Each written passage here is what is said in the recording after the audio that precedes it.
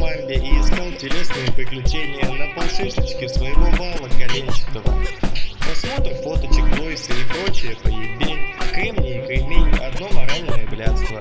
Затянув на хую потуже ремень, я начал разглядывать телеса тощих шкурочек с худым ебальцем и прочая попса. Но мне тут же приглянулась одна дама с телом, как у Гальцева. Ее звали Людмила, была столь мила и красива, что выпивая с ней на брудершафт, вкус крымских вин я не ощутил даже на кончике языка. Мыслил я, как помню, бодипозитивно.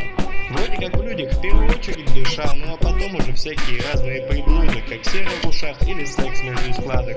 Бешеную чесотку простаты можно ощущать и с толстоватыми дамами, а короли с немытым хуем вальтуются при виде этого постельного полуторацентнера. Мало кто находит это дельным, а элита же любит, чтобы женщина была в теле, да без визора. Вы, наверное, скажете, что мысли пропитаны феминизмом, просто мыслить надо трезво и в 3 измерениях. Без измерений мое радикальное мнение. В кубометрах измерять животинку гораздо веселее. Ничто в этом мире не может заставить меня прекратить долбить это мяско между складок, причавкивая. А вось их таким макаром можно и оплодотворить. А как же иначе они рождаются? Приятные вибрации по синусу по всей длине моей фрикции приносят незабываемое ощущение пенису, пока объект вашего строгого вожделения сидит на форуме для феминисток, попутно поедая очередной гамбургер, поставив на пузико мягкое. Еще один стакан прекрасного пшеничного пива. Ежели одевать на нее большой корсет, ну так это вообще пушка. Ведь ее тушка приобретает веселый вид. Огрызка от яблока аппетитного. Ну кто же может отказаться от такого лакомства сытного? Но протрезвев от наркотиков, я вспомнил главную мысль. Ведь не зря я поминал Людмилу, хорошая была женщина.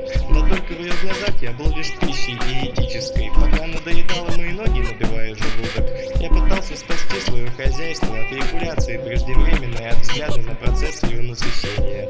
От совмещения ее зубов перпендикулярно моим ногам приносит ей нескончаемое удовольствие. Я кое-как собрался с мыслями и дополз до шкафа. 1,5 килограмма феминизма жаждала снапа. На потолке висела камера с трансляцией на смотри.ком. Дела шли кувырком. Сотни таких же толстушек наблюдали за моей смертью под звон трансформаторных катушек.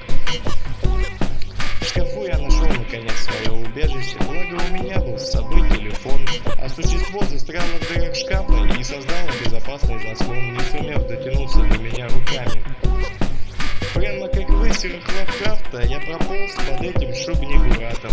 Да по-пластунски, моя жопа спасена, и я в общем-то доволен, но не слушаю больше независимых женщин. Ведь фантом